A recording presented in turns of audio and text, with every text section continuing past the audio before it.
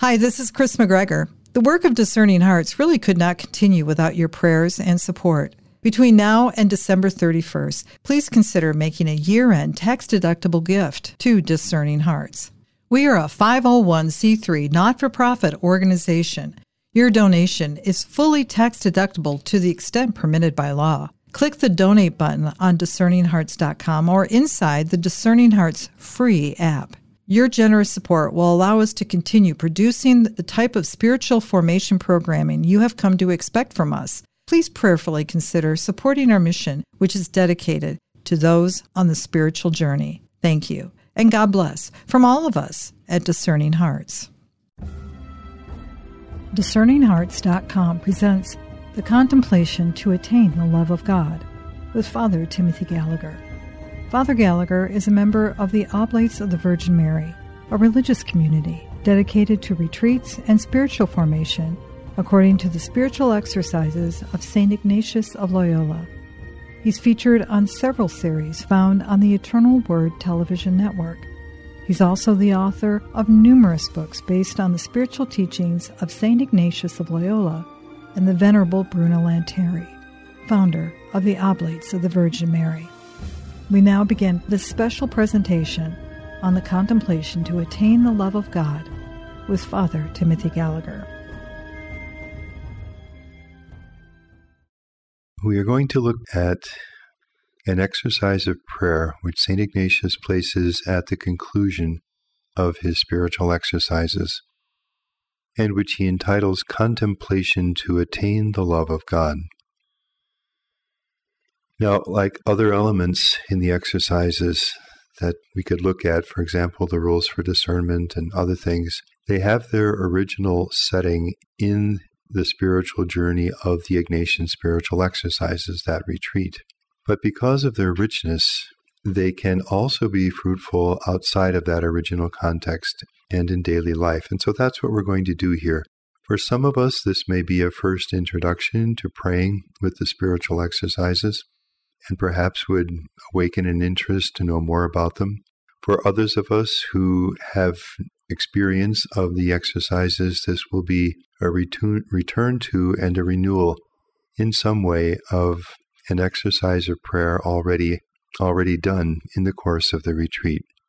In any case, however, it's hard to think of a richer theme for prayer than we find in this exercise, contemplation to attain the love of God, which is the great commandment, which is the very nature of God, and therefore leads us very directly to the heart of our whole relationship with God. So I'm just going to briefly speak about the exercise, just to present it, and then we will offer it to you for your prayer. Now, Ignatius introduces this prayer by inviting us to consider two notes or qualities of love, because these will run through and will inform everything that takes place in the exercise to follow. First, love ought to manifest itself in deeds more than in words. Second, love consists in a mutual sharing of goods.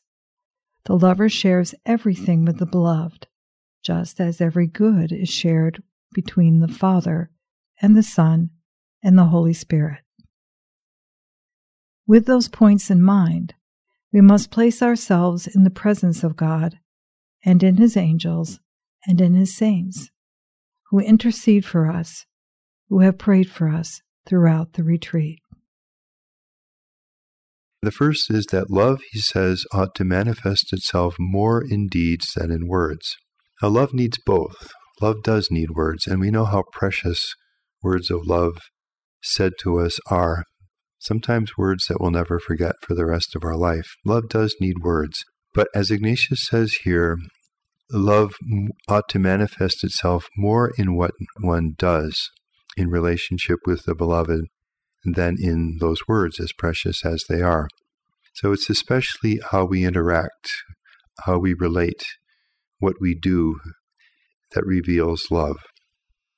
And the second of these notes is that love consists in a mutual sharing, Ignatius says. So he specifies. Love consists in a mutual sharing of goods. For example, the lover gives and shares with the beloved what he possesses. or something of that which he has or is able to give, and vice versa, the beloved shares in the same way with the lover. Thus, if one has knowledge, he shares it with the one who does not possess it, and so also if one has honor or riches. Thus, one always gives to the other. So this is the second quality of love that Ignatius would invite us to reflect on. Love involves a mutual sharing, a mutual giving. The one who loves wants to give as much as he can of what he has and finally what he is to the beloved, and the beloved in return wants to give as much as she has and finally what she is to the one that she loves. So those are the two qualities of love he wants us to see. It's more a matter of what we do than what we say, and love consists in a mutual sharing, a mutual giving. Now, as Ignatius generally does when he invites us to begin to move into prayer, he provides a few very simple introductory steps that only take a short while and which ease us gently into the prayer. It's the equivalent, I suppose, of when we enter church and we walk down the aisle toward our pew and we genuflect and we get settled and then we're ready to pray. Something like that on the level of our individual prayer is what Ignatius has us do. It's brief, but it sets the stage for the prayer that gives a kind of ease of entering into it. And these preludes are very rich. Preludes is his term for these, and there are two of them. We must place ourselves in the presence of God, and in His angels, and in His saints, who intercede for us, who have prayed for us throughout the retreat.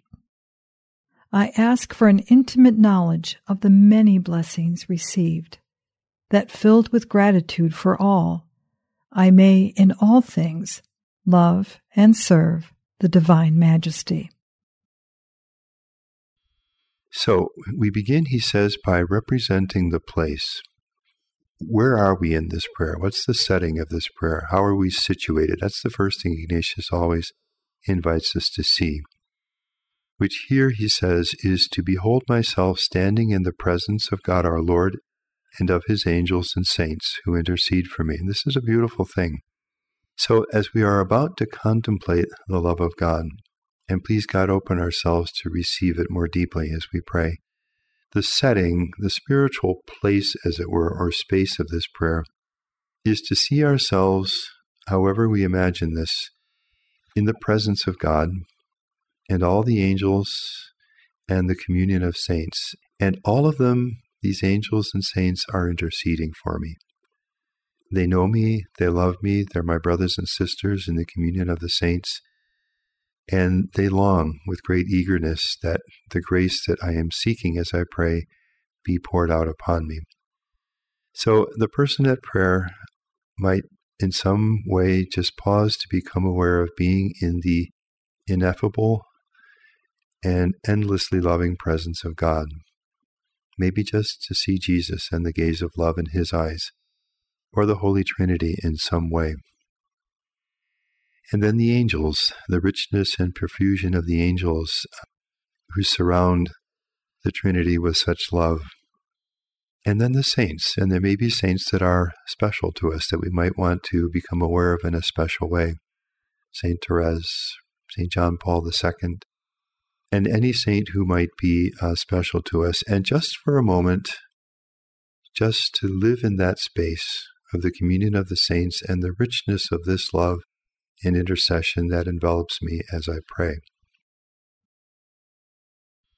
We must place ourselves in the presence of God, and in His angels, and in His saints, who intercede for us, who have prayed for us. Then I ask for an intimate knowledge of the many blessings received, that filled with gratitude for all, I may in all things love and serve the Divine Majesty. Then the second prelude is to ask for the grace that we're seeking in this exercise of prayer. We always do that. There's something that why do we pray? There's a desire. There's something in our hearts that we want, that we're seeking. And we ask for that. We ask for that grace as we begin the prayer. And so Ignatius says, the grace is this. Here it will be to ask for an intimate knowledge of the many blessings received, that filled with gratitude for all, I may in all things love and serve the Divine Majesty, which is a very rich and packed description of a grace. So here we're asking for intimate knowledge of the many blessings received, not just abstract or from a distance knowledge, speculative in some sense, but intimate knowledge, the way one person knows another person through living in common, through sharing life, the way friends or spouses or family members get to know each other. And intimate knowledge of what? Of the many blessings received. That's the focus of this prayer. That's what we're looking at. The endless, ongoing, continual ways in which God is pouring out blessings, gifts of love upon us. And we ask for an intimate, in the flesh, heart-level knowledge of these many blessings. And why do we ask for that? So that, filled with gratitude for all, I may in all things love and serve the Divine Majesty. Because what will happen as an awareness of how endlessly and richly God pours out blessings upon us, as that awareness grows within us, the corresponding gratitude will well up in our hearts, so that filled with gratitude for all, and then that gratitude will move us to live in a certain way. That filled with gratitude for all, I may in all things, because I've seen God's blessings in all things around me, in all things, preparing breakfast, driving to work, helping a child, a time of prayer, going to the doctor for help with a physical issue. So that filled with gratitude, I may in all things love and serve the Divine Majesty, love and serve God. We may have heard this phrase, this classic Ignatian phrase of finding God in all things, and here we can see something of the roots of it, as an awareness of how blessed we are by God and how loved we are by God concretely.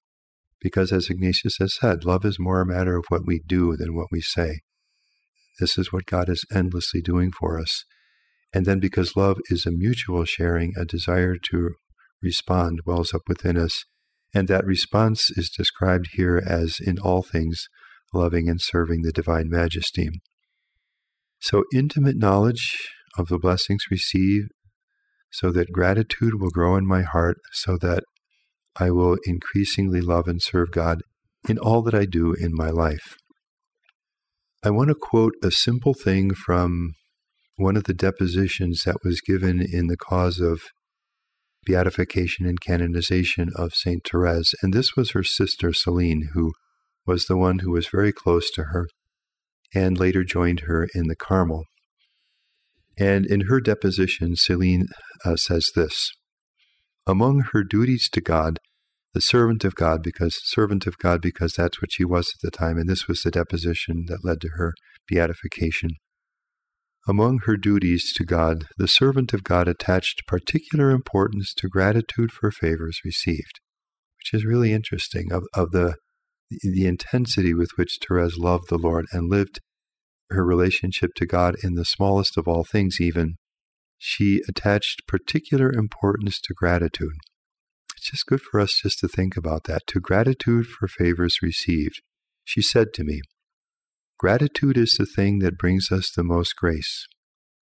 I have learnt this from experience. Try it and you will see. I am content with whatever God gives me, and I show him this in 1,000 little ways. Let's hear that again. Gratitude is the thing that brings us the most grace. I have learnt this from experience. Try it and you will see. And you can almost hear Ignatius nod agreement to this, because that gratitude is the key focus of this entire prayer. Sometimes we ask ourselves, or we say to ourselves, I don't feel like I love God enough, and I don't know how to grow in the love of God. Is there a way? How can I proceed to grow in the love of God? And let's hear Therese. Gratitude is the thing that brings us the most grace. I have learned this from experience. Try it and you will see. In some sense, that's Ignatius' invitation. Try it. Enter into this prayer and you will see. Having prepared us now to enter into the prayer, we plunge right into it. And Ignatius articulates the prayer according to a series of considerations, and there are 4 of them. He calls them points. And so what we'll do is just break open a bit his text in which he presents each of these points for prayer. So having prepared us to pray, what he's doing now is saying, focus on this in your prayer, and here's a way to do it, and here's where it can lead.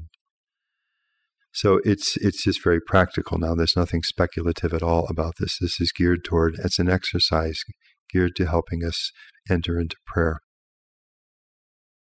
First, consider the blessings of creation and redemption, how God has called me into being, and how Christ has suffered and died, so I might be reconciled to the Father. When I reflect upon the gifts of creation and then redemption, what sort of offering should I make? So the first point Ignatius says is to call to mind the blessings of creation and redemption and the special favors I have received. Now that's one sentence, but that's endless. So there are 3 things Ignatius is inviting us to consider, to take time to open our hearts to see again, to remember, to recall, as we pray this first point in this contemplation. So Ignatius says to call to mind the blessings of creation, and what we could do at this point is just stop to look back over our lives and just let a sense of how, in such a multifaceted way, creation has blessed me over the years of my life.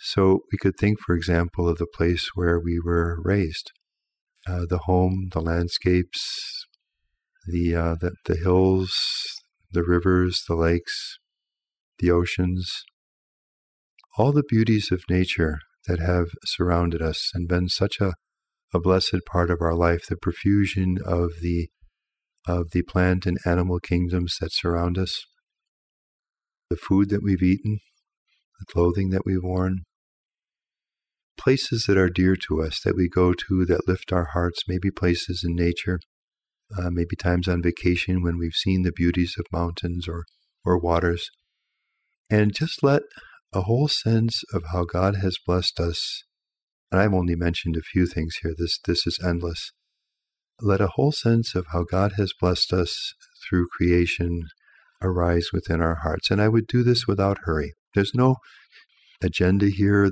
to be completed within a given amount of time.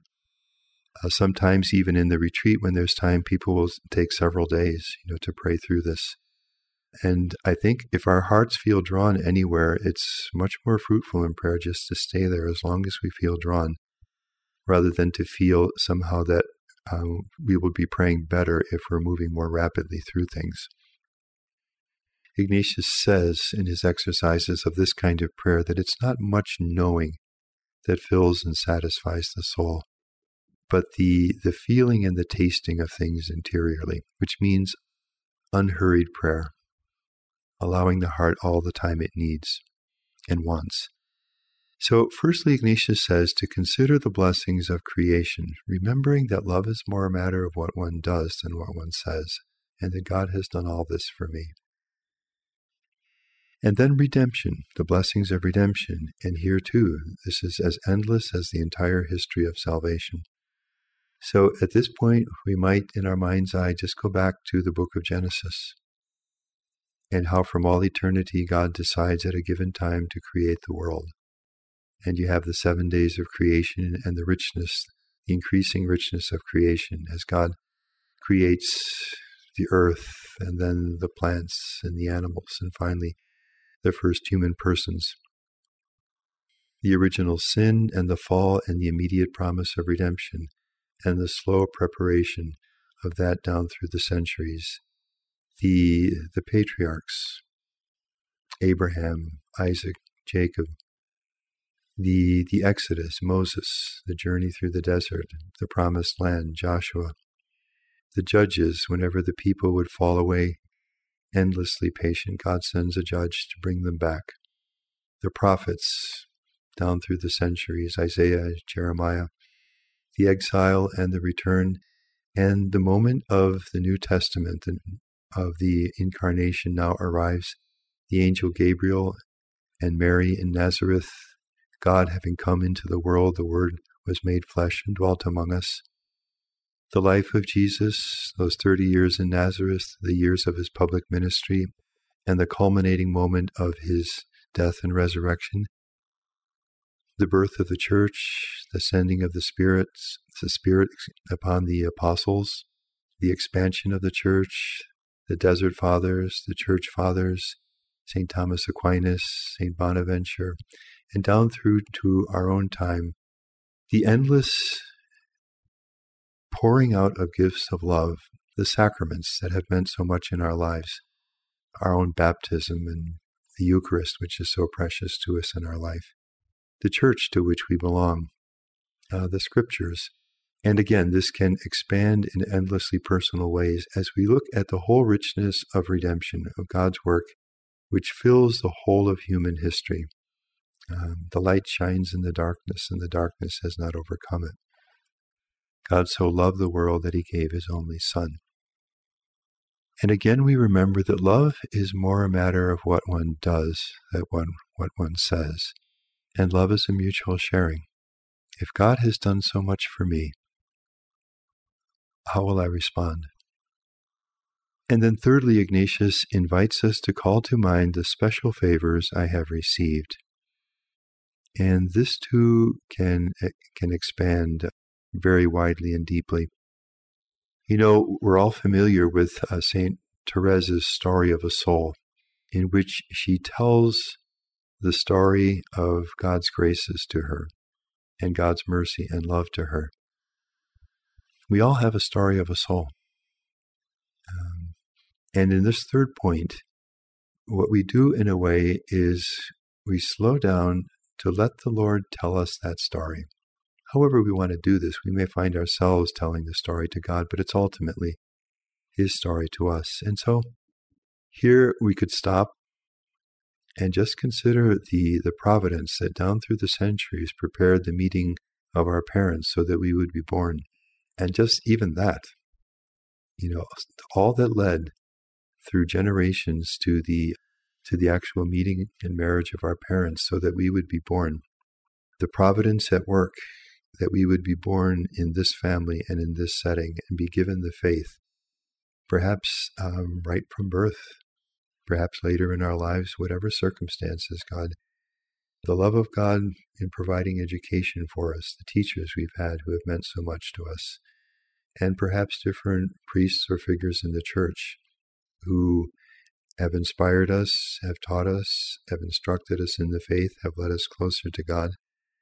Again, the place of the sacraments, our First Communion, our confirmation, and perhaps later our marriage or religious profession, ordination to the priesthood, and the repetition of these sacraments of penance and the Eucharist.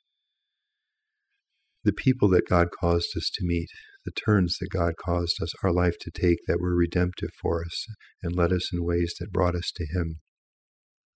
Sometimes when I've finished a retreat, I will finish it with this exercise. And I come to this particular point and linger on it, just seeing again the whole of that history. And Therese says to her sister, gratitude is the thing that brings us the most grace. Try it and you will see. Intimate knowledge of the blessings received, the many blessings received, Ignatius says, so that filled with gratitude, I may in all things love and serve the Lord. So I would not hurry through this point either. If we look at the Old Testament, look at the Psalms, for example, many of them are just Israel remembering what God has done for them through the patriarchs and the Exodus and down through their history. There's a great richness and blessing in this. And again, I remember that love is more a matter of what one does than one says. And this is what God has done for me. unceasingly. First, consider the blessings of creation and redemption, how God has called me into being, and how Christ has suffered and died, so I might be reconciled to the Father. When I reflect upon the gifts of creation and then redemption, what sort of offering should I make? Now, having considered these various ways in which God has done so much for us and has loved us so deeply, Ignatius says, I will ponder with great affection, and so my heart now is engaged in this, I will ponder with much affection how much God our Lord has done for me, and how much He has given me of what He possesses, and finally, how much, as far as He can, the same Lord desires to give Himself to me, according to His divine decrees. Then I will reflect upon myself and consider, according to all reason and justice, if someone did this much for us, even if our hearts were not warmed with affection and love for this person, just simple reason and justice would say that we would need to make some return. So Ignatius says, I will consider, according to all reason and justice, what I ought to offer the Divine Majesty, that is, all I possess and myself with it. Thus, as one would do who is moved by a great feeling, so there's much more now going on than simple thinking and reasoning about things, but this is a heart that is warmed with a deep sense of gratitude and wants in some way to correspond to this. Being moved in this way, I will make this offering of myself. And this is the setting of Ignatius' famous Suscipe prayer. Suscipe taken from the first word in the Latin, take and receive. And this is our response, which puts into words for us the desire of a heart that now sees itself so deeply, deeply, deeply loved and longs to correspond in some way. And these are words so that at this point the person praying unhurriedly now would pray this prayer. Take, Lord, and receive all my liberty, my memory, my understanding, and my entire will, all I have and call my own. You have given all to me. To you, Lord, I return it. Everything is yours. Do with it what you will. Give me only your love and your grace. That is enough for me. Take, Lord, and receive all my liberty, my memory, my understanding, and my entire will. That is my whole interior world. And all that I have and possess, and everything that I have in this life. I realize now that everything that I have you've given to me. Love moves me to want to respond with the same kind of totality. You have given all to me. To you, O Lord, I return it. All is yours. Dispose of it wholly according to your will. This is the person now who is completely available to the one who loves, with a capital L. All is yours. Dispose of it wholly according to your will. Give me your love and your grace, for this is sufficient for me. Second, consider how God dwells in all creatures, in plants and in animals and in humans. Indeed, He makes a temple of me, since I have been created in His image and likeness. When I reflect upon this marvelous honor bestowed upon me, what sort of offering should I make? So this is the focus. God not only has given us His creation, but Himself lives within it, is present to us in it, and in different ways according to the different levels of creation. So in the elements, giving them existence. So the earth itself, the inanimate part of creation, God is present to it constantly, giving them existence, conserving them. This is one of the truths of our faith, but it's a simple philosophical truth as well, that God not only creates the whole richness of the created world in which we live and of which we're a part, but constantly preserves it in being. Were God to withdraw for an instant from it, it would all cease to be. So God not only creates into existence, brings into existence, but he is consistently present to every smallest aspect of his creation, giving it existence. And so we just consider that in the inanimate world, the earth, the rivers, and so forth, God is there, endlessly, constantly present to them, giving them existence. In the plants, giving them life. And so God is also consistently present to the whole richness and profusion of the plants and the trees and the fields and so on around us. And now conferring a higher level of being upon them. They are living things, giving them life. In the animals, conferring upon them sensation, present to the whole richness of the animal life around us, conferring yet a further degree of reality upon them so that they are sensate beings. And then finally, in man, bestowing understanding, present to us, giving us a spiritual life, a mind that can know, a will that can love and desire. In all of this, God is present to us, giving us this. So, he dwells in me. This is the person praying, thinking now. He dwells in me and gives me being, like the elements, the inanimate elements, life, like the plants, sensation, like the animals, and intelligence, a specifically spiritual level of being that surpasses any of these other levels of creation just mentioned, and makes a temple of me. Do you not know that your bodies are temples of the Holy Spirit, Paul says in 1 Corinthians 6, and makes a temple of me, since I am created in the likeness and image of the divine majesty. So this is what Ignatius is inviting us to consider in this second point, how God is present to all of his creation and in a uniquely rich way within me, the human person, present in the spiritual dimension of my being, which he makes the temple of his Holy Spirit in a grace given in baptism. In Acts 17, when Paul speaks to the Athenians, he tells them in him, now this is the God they don't know, but this is the God that we do know through Jesus Christ. In him we live and move and have our being. It might be rich just to stop and look at each of those three things. Paul says, in him, in God, we live. We live enveloped by God, surrounded by God, inhabited by God who dwells within us. In him we live and move. Anything we do is done with the power and a life and a gift given by God. In him we live and move and have our being, our whole existence. We could think of the incarnation, the Word becoming flesh and dwelling among us, God present, even in our own humanity, present to us. We can think of the outpouring of the Holy Spirit upon the church in Pentecost, poured out upon the church through all the ages.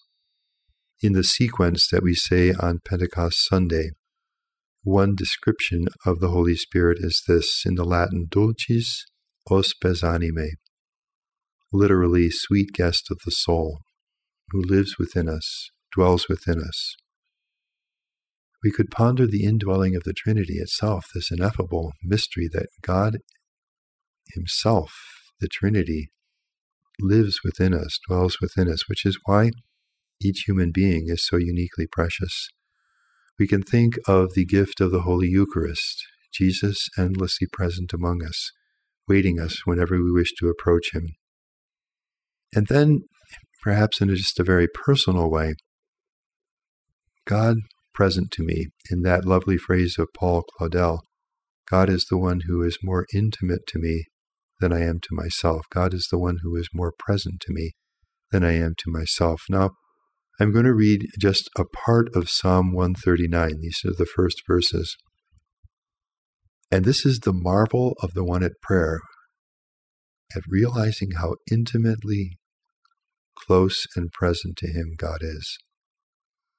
O Lord, you search me and you know me. You know my resting and my rising, even that. When I awake in the morning, as I go about the day, you discern my purpose from afar. You know what I'm about.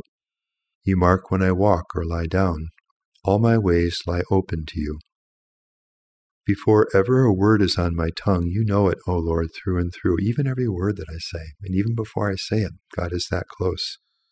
Behind and before you besiege me, your hand ever laid upon me. That's a beautiful thing. It's like just the image of the Father's or Jesus' right hand placed upon my shoulder. You're that close to me.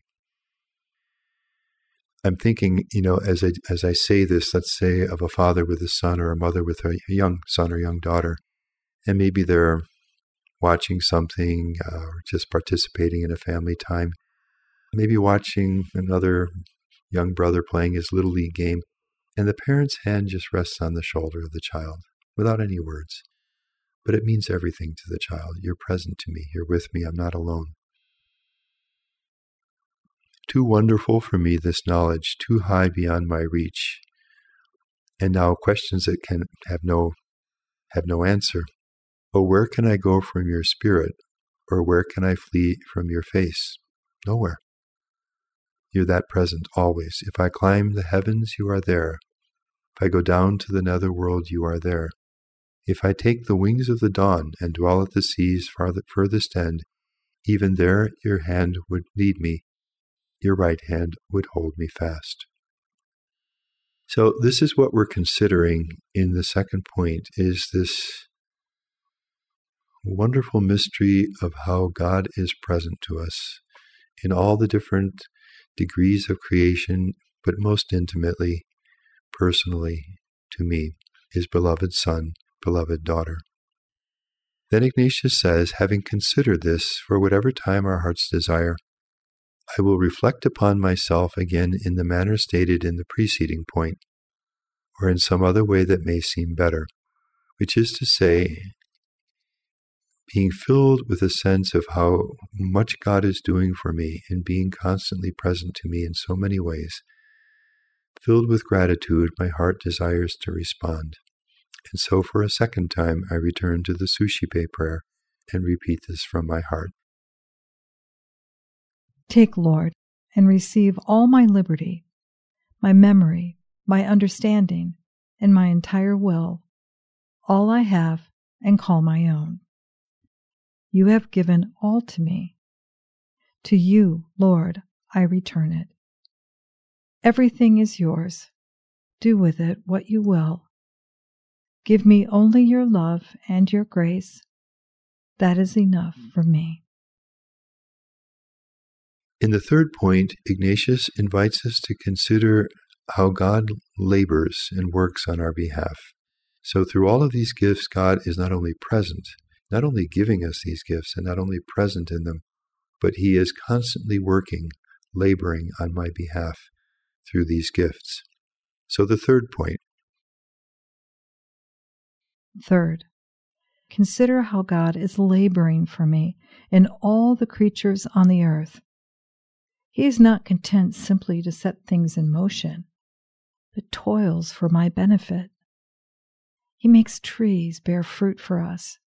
He makes the sun shine upon us and never ceases to work on my behalf. When I see the Lord laboring without rest for my good, what sort of offering should I make?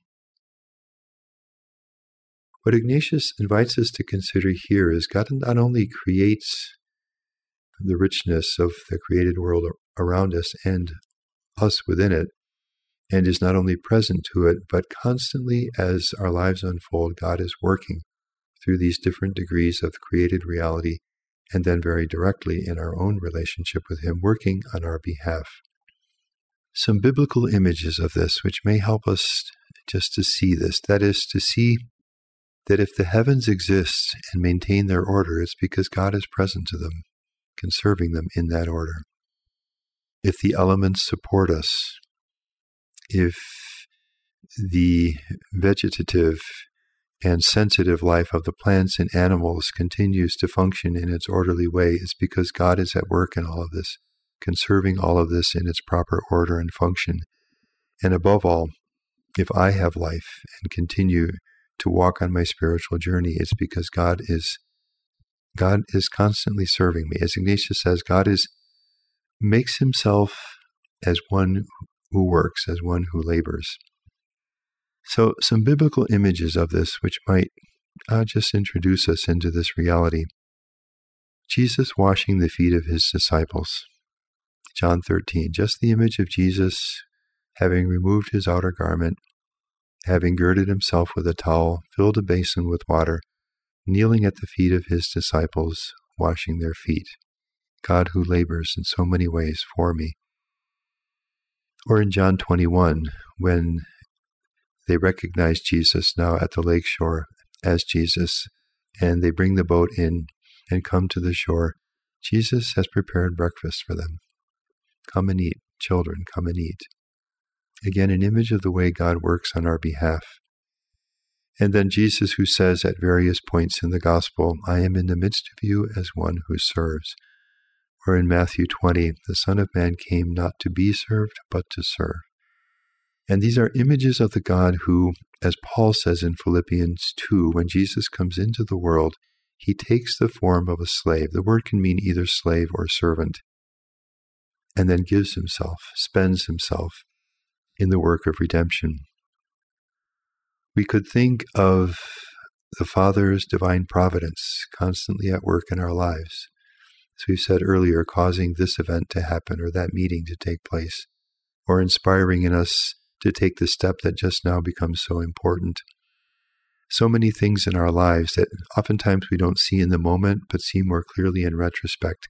This is the Father silently, patiently, continuously guiding our lives through his divine providence. And we can think of the Holy Spirit, always at work within us as the consoler, the advocate, the paraclete, the one who is constantly inspiring, leading us more deeply, drawing us forward. Biblically, we can see this expressed in Romans 8:28. We know that in everything, God works. In everything, God works for good with those who love him. And then Paul continues to develop this in the same passage. So this is the space of this third point in the prayer, just to seek the grace as we explore these different aspects of an understanding and intimate knowledge, Ignatius says, of how God constantly is serving me, constantly at work on my behalf. And then remembering that love is more a matter of deeds than words, and love is a mutual exchange. What is my response? And for a third time, we return to the Suscipe prayer. Take, Lord, receive. Take, Lord, and receive all my liberty, my memory, my understanding, and my entire will, all I have and call my own. You have given all to me. To you, Lord, I return it. Everything is yours. Do with it what you will. Give me only your love and your grace. That is enough for me.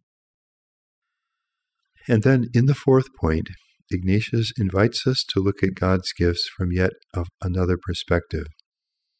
So that God gives them, first point, that God is present in them, second point, that God labors on our behalf through them, third point. And now finally to consider that all of these gifts are from God. They are an outflow from God, a participation in the reality of God. And they reveal God. Something of God is seen through them. Finally, consider all blessings and gifts from heaven like water from a fountain. All the power and justice and goodness and mercy that I possess from God, who reigns into my soul. When I see all the gifts God has showered upon me, what sort of offering should I make? So Ignatius says, fourth point, this is to consider all blessings and gifts as descending from above.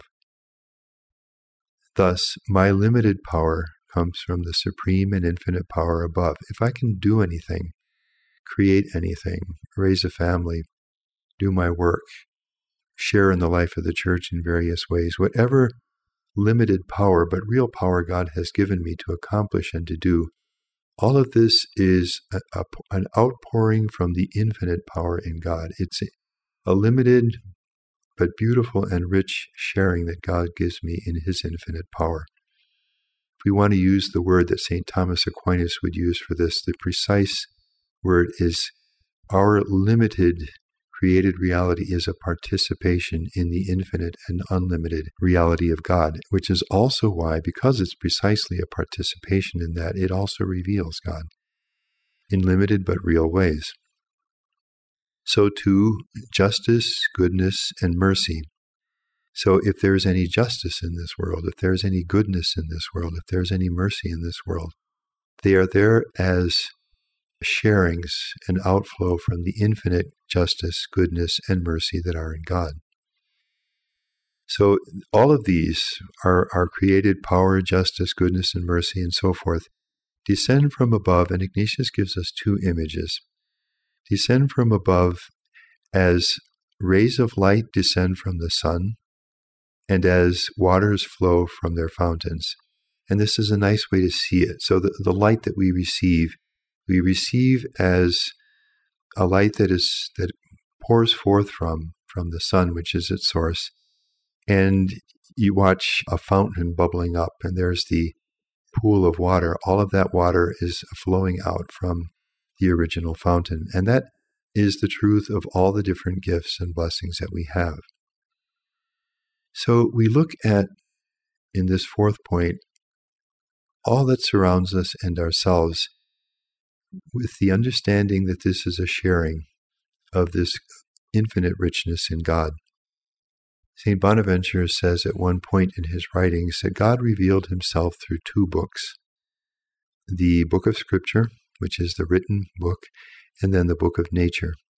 So that as we enter more deeply into and just see the beauties of creation around us, here we're invited to have eyes open to the truth that what we are seeing here is a created participation in the infinite beauty of God. The beauty that we see here, if we see it that way, it does become a book in which God reveals himself. All of creation around us becomes a pathway toward God.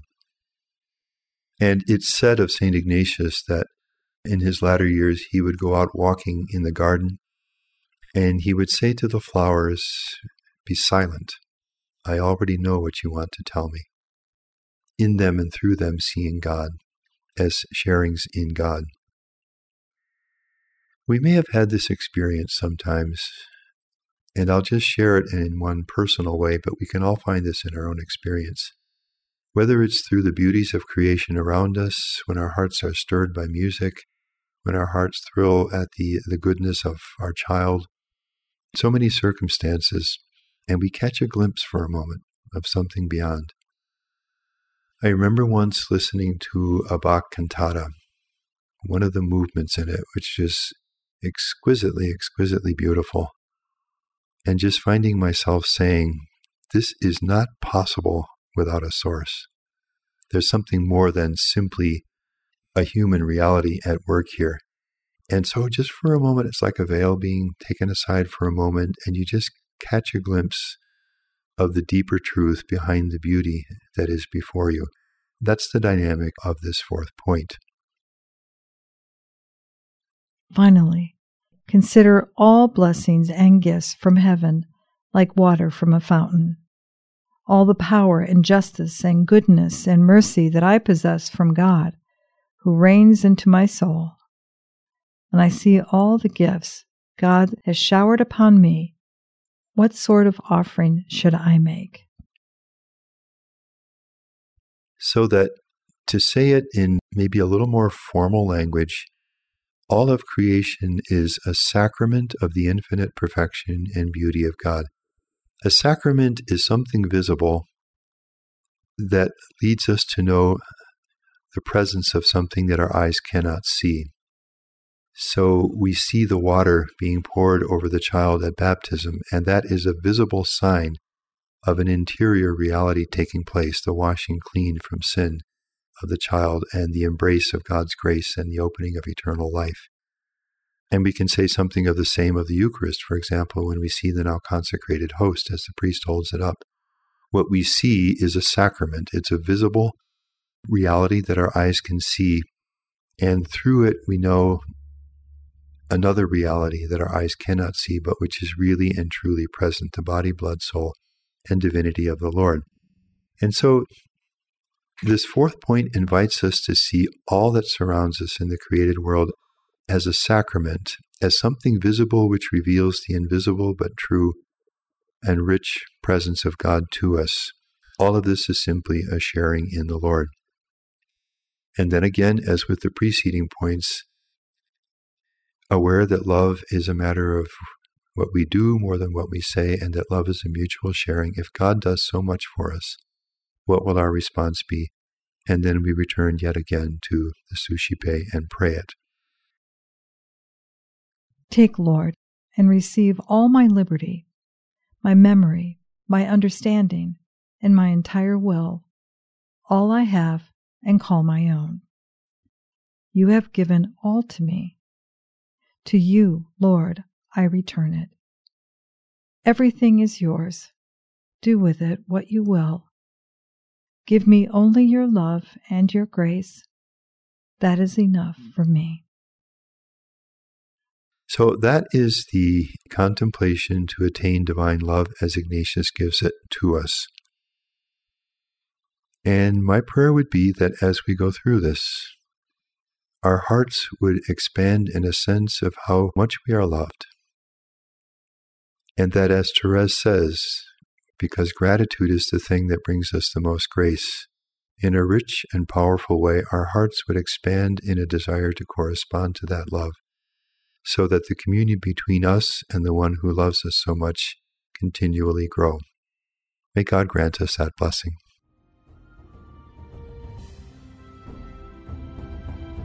You've been listening to The Contemplation to Attain the Love of God with Father Timothy Gallagher. This has been a special presentation brought to you by DiscerningHearts.com and the Oblates of the Virgin Mary. To hear and or to download this presentation, along with many different programs brought to you by Father Timothy Gallagher, visit DiscerningHearts.com. We hope that if this has been helpful for you, that you will first pray for our mission, and if you feel us worthy, consider a charitable donation which is fully tax deductible to help support our efforts. But most of all, we hope that you will tell a friend about DiscerningHearts.com.